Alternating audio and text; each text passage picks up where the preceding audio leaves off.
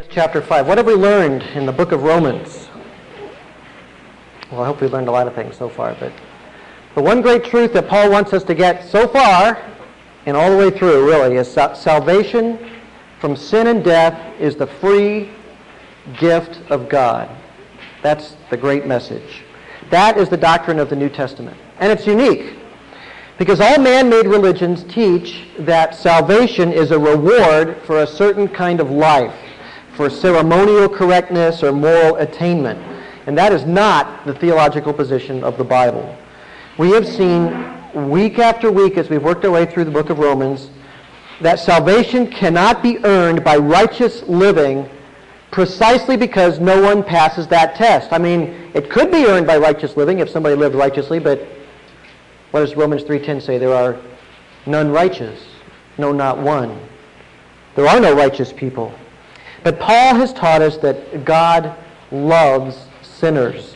He loves the ungodly. He loves his enemies. So he has achieved through Christ and in Christ salvation for us. God ordained that a perfectly righteous man can offer himself as a substitute for an unrighteous person. He can bear the penalty of sin and death. And his righteousness can actually be credited to the account of an unrighteous person. And Jesus was that righteous man. And his righteousness becomes ours, not by ceremony, but as Paul says over and over again, by faith. Romans 5:1, therefore, having been justified by faith, we have peace with God through our Lord Jesus Christ. Justified by faith. Now, justification, as we've said over and over again, is that act whereby God declares us righteous in Christ. It is God crediting us with the righteousness of Christ, putting it in our account. That is a very offensive idea to some religiously minded people.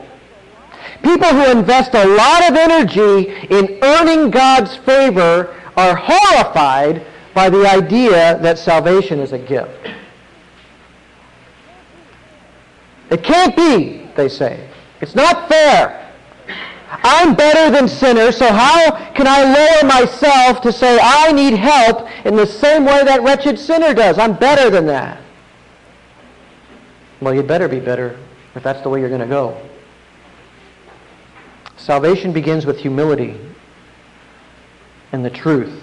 And the truth is that we all fall incredibly short of earning God's favor. So if you're going to go down the path of meriting salvation, you'd better be perfect. When we say other than that we need humility before God and that we have fallen before God, we actually mock God's law. When you don't obey God's law even in half, and then say you do, you're mocking his law and belittling his holiness. When you say you are holy compared to what God's standard of holiness really is, you belittle it because it's so far above you, so far above what we can attain. God is perfectly holy and righteous and just. And when we say that we've won his approval, we say we are perfectly holy and righteous and just, and we're not. So if anyone's going to be saved, if anyone's going to be right with God, it is a gift of his grace. Period. And that's what the second half of Romans chapter 5 was all about. It's a contrast between the profound influence of two men we looked at last time. Adam on one side and Christ on the other side. And Adam ravaged and ruined all of his posterity, all who belonged to him by birth. And Christ rescued and redeemed all those who belong to him by faith.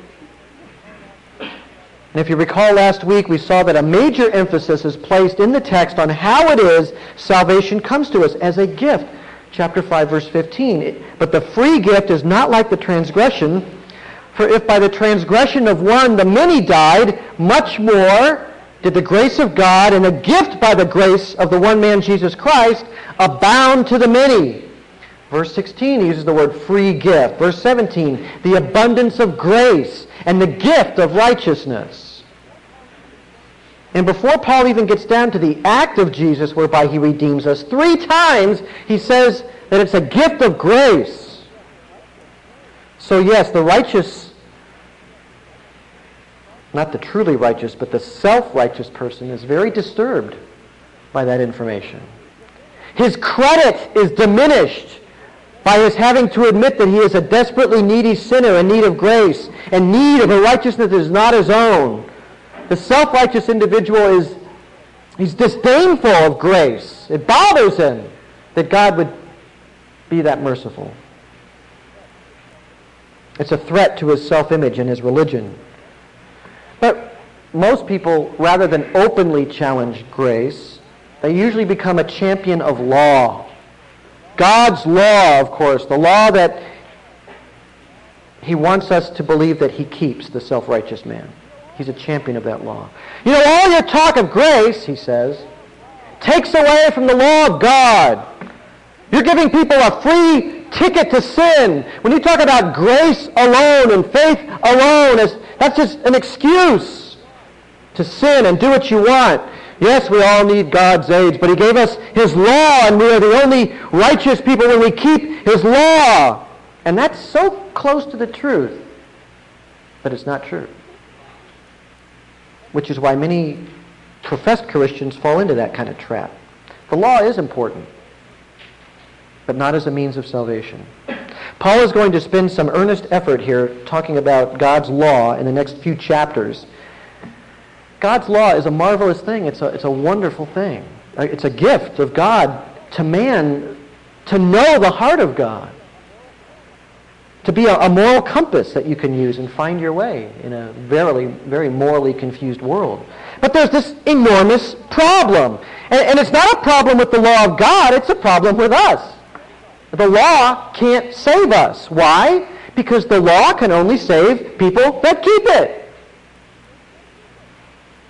And we are not righteous. Look at the end of Romans chapter 5, verse 20. He starts to talk about the law at the end of all this talk about grace. It's a shocking statement. The law came in that the transgression might increase. But where sin increased, grace abounded all the more. More law, more sin, more grace. It's a shocking statement to pious ears that live in a world of religious laws, but it's really true. The law is designed not to save us because we've already violated it so blatantly. It's designed to expose us to ourselves, to reveal to us our condition as wicked men and women, to expose our sin, even at the price of more sin being in the world. How can God's law cause more sin? Because the essence of wickedness and sin is rebellion. And when there's more rules, that nature rebels even more. It's true. While a rebel might walk down a beautifully manicured street and see wonderful lawns and not think once about broaching somebody's property, when he sees a sign that says, "Keep off the grass," suddenly the thought comes to his mind, which hadn't been there before, I'm going to step on that grass. They can't tell me not to step on that grass. I'm going to kick the fence over, too. I'm going to knock over their trash can. I can step on that grass if I want to. Never would have thought of that if the law hadn't been there. If there hadn't been some rule. It's the way people are. Suddenly he's dealing with this delightful thought of defying a perfectly reasonable law and tromping on the grass just because he's asked not to. There was a delight in sin, and that delight is what proves our condition as sinners, as ungodly, as enemies of God. That's what we're like. Now, there's a great blessing in all of this, having our sin revealed to us, because if we honestly compare ourselves with God's law and see our sin clearly, then we will be more inclined, by the mercy of God, to desire the grace that he freely offers. That's why the law came. And if the law happens to excite even more sin because of our wickedness, well, Paul says grace abounds even more to deal with that. Look at verse 21. That, as sin reigned in death, even so grace might reign through righteousness to eternal life through Jesus our Lord. What a great verse. Notice how Paul's language starts to tie together all of these themes from the earlier chapters. Grace, reigning, righteousness to eternal life. How? Through Jesus Christ our Lord. Now, in chapter 6 of Romans, we begin to bring in a new theological concept. Changing subjects right at chapter 6. A subject which governs the discussion for the next 3 chapters, 6, 7, and 8. All the way from chapter 3, verse 21 through chapter 5, we have focused on justification. Now we're going to turn to the issue of sanctification, or holiness, or the obedient spiritual life. Eternal life comes to us by an act of divine grace in justification. Salvation is granted and fixed by divine grace, a gift of God's redeeming love. Sanctification is a separate but related concept. The word is the same as the word holy, sanctify, holy, same thing. And the word holy just means set apart. Now there's 2 ways in the Bible, 2 ways that the word sanctification is used to describe believers. One is sort of positional. It's that sense in which a believer is set apart at the moment of salvation as a child of God. But then there's that other sense, which is more common really in the New Testament, describing that process by which salvation is actually worked out into our life. The change.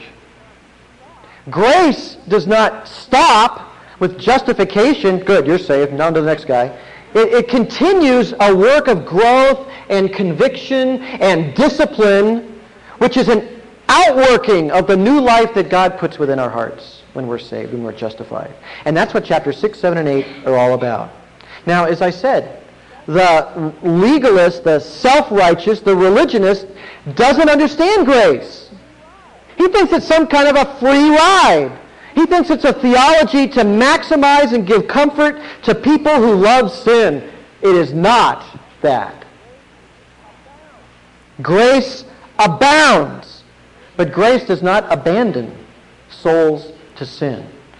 Romans chapter 6, verse 1 is a question that would be posed by the pro-law, self-righteous, religious person.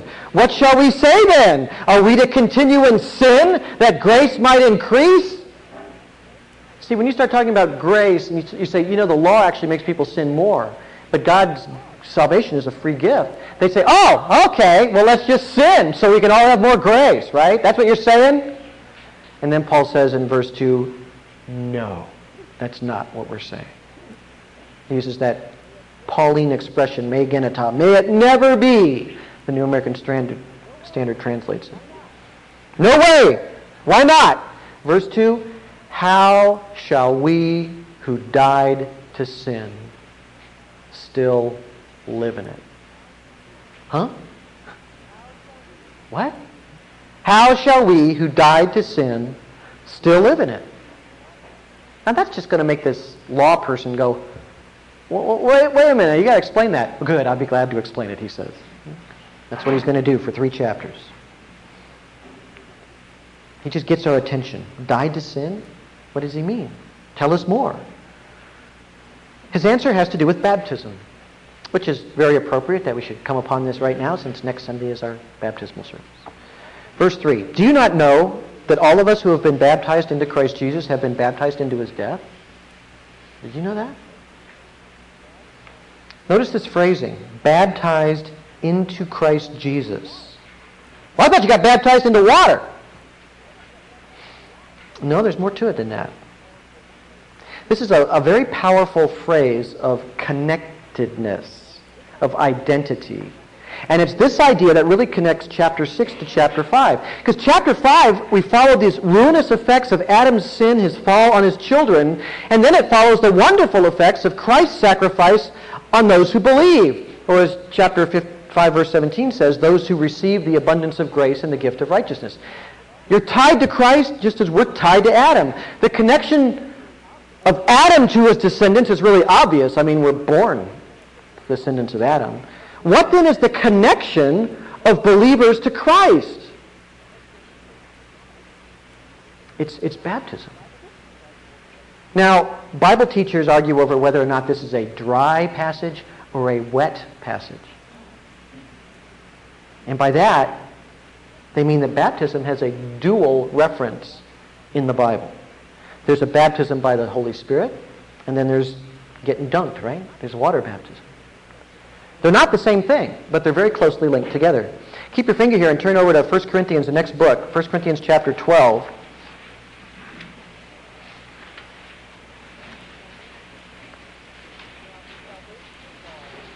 Now, salvation involves a direct work by the Spirit of God. He awakens the heart. He makes us alive to God, as Ephesians chapter 2 says. That's what's called regeneration, or the new birth. When people say, "Are you born again?" that's what they mean. The Holy Spirit comes into a heart, awakens it, makes it alive to God, understanding all of a sudden, and make it ready to receive grace. That new birth gives us the capacity to believe the gospel. And as we put our faith in Christ, the Spirit unites us to Christ, spiritually bonds us to Him. And it's a baptism and immersion spiritually in Christ. We're put into Him. Verse 12, 1 Corinthians chapter 12, verse 12. Even as the body is one and yet has many members, and all the members of the body, though they are many, are one body, so also is Christ. For by one Spirit we were all baptized in one body, whether Jews or Greeks or slaves or free, we were all made to drink of one Spirit. Baptism by the Spirit makes us a member of the body of Christ. So all Christians are Spirit baptized. Don't let anybody ever come up to you and say, "You need to be Spirit baptized." If you're a believer, you are Spirit baptized. That happens when you believe. And that links you to Christ, and it identifies you as His, belonging to Him. Now, you can see the same idea of identification in baptism in chapter 10. If you just turn back there in 1 Corinthians chapter 10. Verse 2. Rather an interesting use of the term baptism. It says, "All were baptized into Moses in the cloud and in the sea, and all ate the same spiritual food and drank the same spiritual drink." They became identified with Moses by joining his leadership through the Red Sea. Follow me. Okay. Well, now you're baptized into Moses. You're one of his. You're identified as one of his. The Christian is one with Christ by the baptism of the Spirit, who places us in Christ. So He is our head, He is our Lord, He is our Savior, He is our life. There is a genuine spiritual union between us and Him, as real and genuine as our union was to our parents and our first parent by birth. So what about water?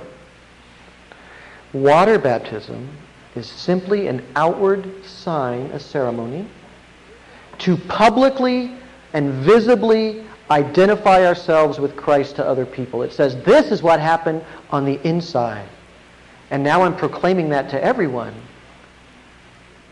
through water baptism. It's a symbol. Look at Acts chapter 10 real quick. Keep your finger in Romans chapter 6. Just use another finger and go to... No. Acts chapter 10. We'll be back to Romans in a minute. Now, I don't want to get into all this because we don't have time. We're actually totally out of time. But Peter is preaching here in the home of a Roman military officer, Cornelius, a Gentile. It's the first time the gospel is going to go to a flat-out Gentile. Beginning at verse 34, preaches a gospel sermon. Everything is included that matters. He talks about Jesus' death on the cross, talks about His resurrection, His coming to judge, and then in verse 43 he says, "Of Him," Jesus, "all the prophets bear witness that through His name everyone who believes in Him receives forgiveness of sins." It's a great, very clear presentation of the gospel.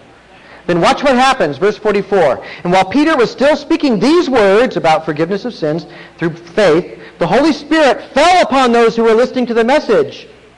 And all the circumcised believers who had come with Peter were amazed, because the gift of the Holy Spirit had been poured out upon the Gentiles also. For they were hearing them speaking with tongues and exalting God. Then Peter answered, 'Surely no one can refuse the water for those who have to be baptized who have received the Holy Spirit, just as we, can they?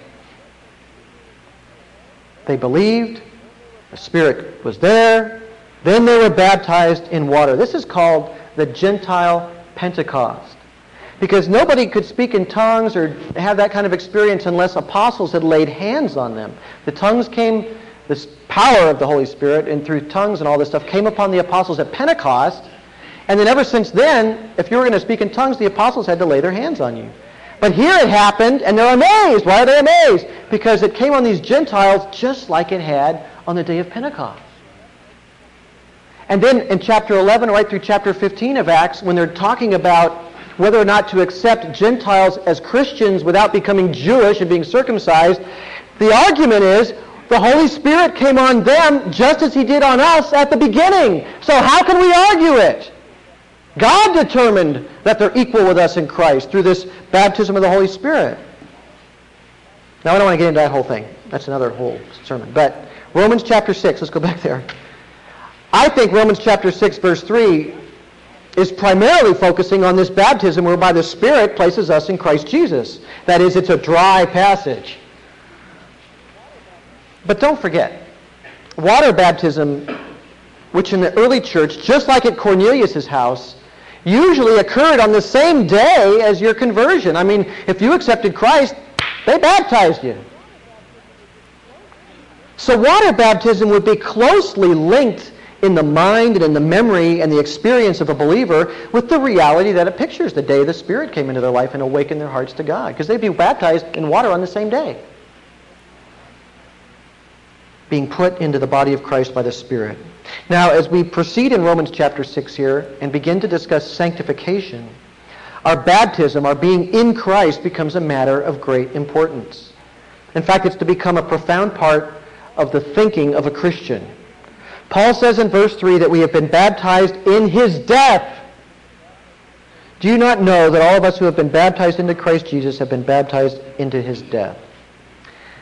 And by that he means that our union with Christ is so real, made so by the Spirit of God, that in Christ, one who belongs to Him has already died.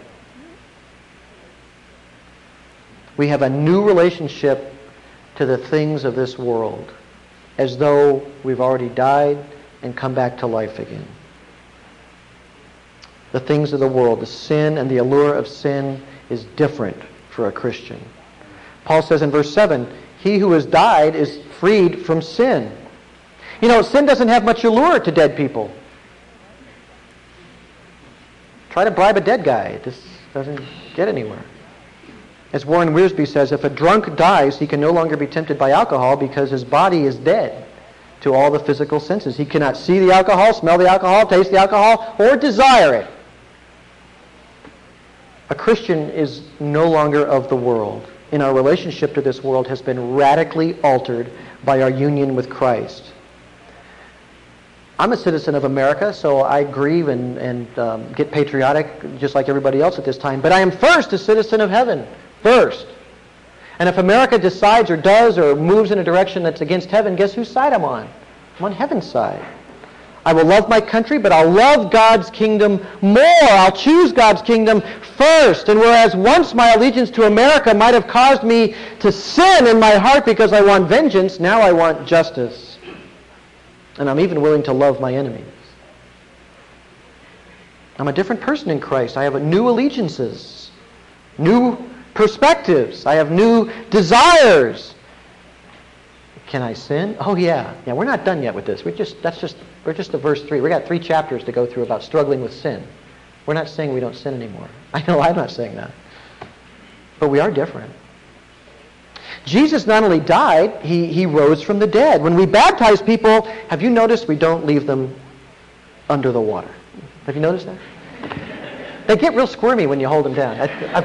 Sometimes I do it just for a little... No, not really.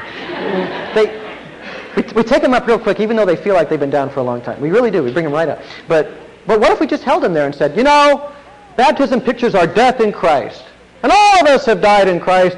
We're joined to Him, united with these such things. Feet flicking, you know. that's not all that baptism pictures. It pictures our death in Christ and our resurrection in Christ. He rose from the dead. Look at verse 4. Verse 4 is real important, especially before you get to the baptismal service. Therefore, we have been buried with him through baptism in death, in order that as Christ was raised from the dead through the glory of the Father, so too we might walk in newness of life. When you baptize someone, you're picturing a death to the old life where their sins are washed away, and they're, in a sense, their resurrection to the newness of life in Christ. They're going to walk in a different way. That's sanctification. Well, we're way out of time. We've just cracked the door open a little bit on this subject. Don't miss Romans chapter 6, 7, and 8. Because it's really vital stuff. These are the missing chapters, if you want to talk about practical stuff, in modern Christianity. Living it. Sanctification is the church's greatest failure in modern times. But it's the essence, really, of what it means to be in Christ, to have died with him and been raised with him already. Let me just close with the words of Paul from Galatians chapter 2. And you can mull this over. Verse 20. I have been crucified with Christ, and it is no longer I who live, but Christ lives in me. And the life which I now live in the flesh, I live by faith in the Son of God, who loved me and delivered himself up for me. That's what we'll be focusing on. Let's pray. Lord, we pray for sanctified hearts, and Lord knows we need it at this time. And we pray, Lord, that you would grant us the grace of sanctification as well as the grace of justification. It says in Titus that grace is a teacher of righteousness, that grace instructs us to live in a holy way. May we capture the very essence of that and truly be transformed individuals. How wonderful it is to feel and to sense and experience the transforming power of Christ and have victory over sin. And what a great reality that is. We thank you in Jesus' name we pray. Amen.